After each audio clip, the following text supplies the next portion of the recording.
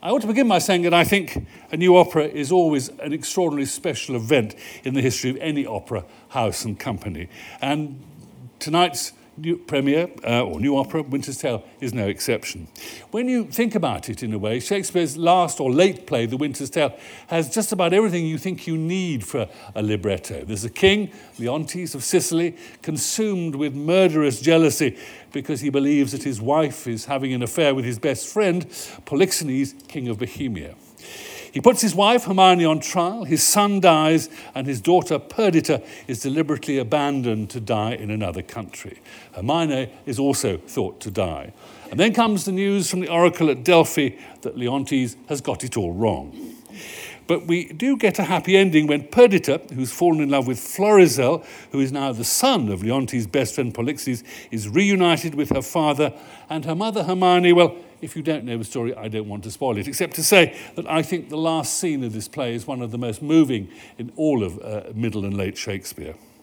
And then, of course, there is one of the most famous stage directions in the entire Shakespearean canon, Exit Pursued by a Bear. Interesting that Shakespeare's play has only recently recovered its reputation. It was first printed in the First Folio of 1623, and all the internal evidence suggests that it belongs to that group of plays that we call the late romances, that include Pericles, Cymbeline, and The Tempest.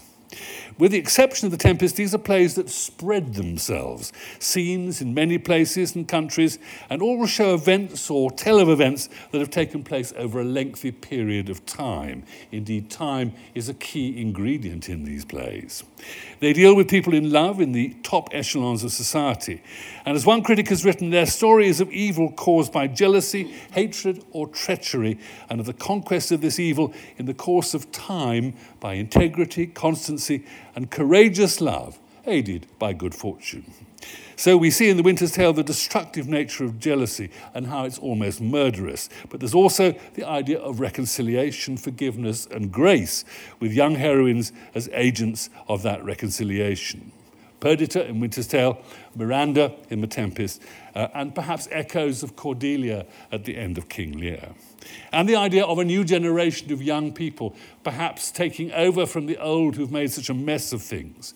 Florizel and Perdita look at their parents and you feel that they, at this stage, are going to be different from them.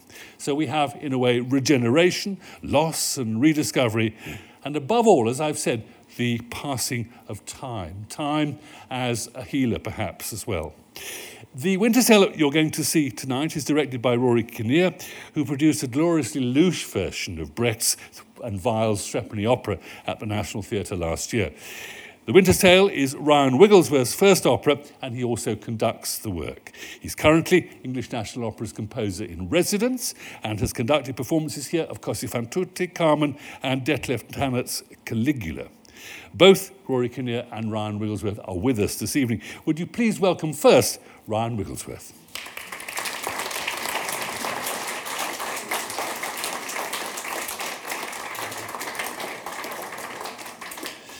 Ryan, can you think back what is probably quite a long time? What was the original appeal of this late play of Shakespeare to you?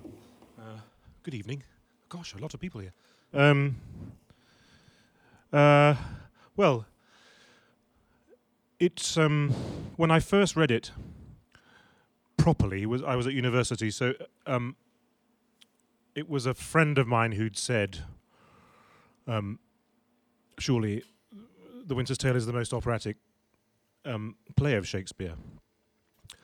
And I thought I'd better find out what he was talking about and figure out whether I agreed. So I did, and I did agree. But then it was sort of sitting there for a long time. But along the way, I suppose, it was becoming increasingly clear that particularly the play's set pieces seemed more and more to me to lend themselves to this medium. So I mean the Hermione's trial, the storm, the passing of the 16 years, and the final scene had, I felt, big enough bones to go on the opera stage. I mean, operas demand a certain clarity of plot. I think not too much business is good, although it works in Figaro. But particularly for a new opera, I mean, it's good. I think if the journey through it is relatively clear. So the process was then, I suppose, stripping back to get to what I felt was that clear line through the play. Did you always intend to write your own libretto? No, I tried to get Rory to join me at first, but he turned me down.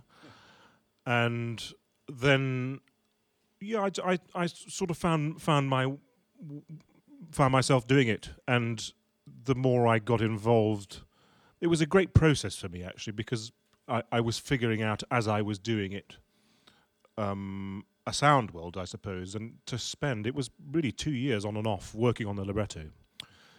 It was great to spend that amount of time. Did you have difficulty initially in condensing 5 Shakespearean acts into 3 operatic acts? Not really, because the acts 1 and 3 of the play feel like one act when you read the play or see the play.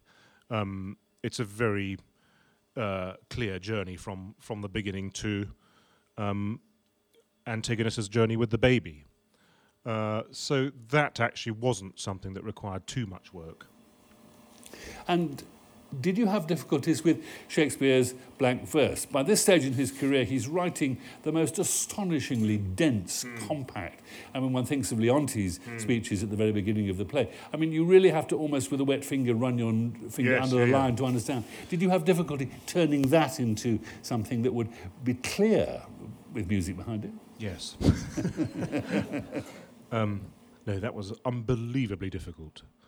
I mean, there's a sense that Leontes' language is almost deliberately designed to go over one's head. I mean, who knows what the original audiences would have, how much they would have got, because it's going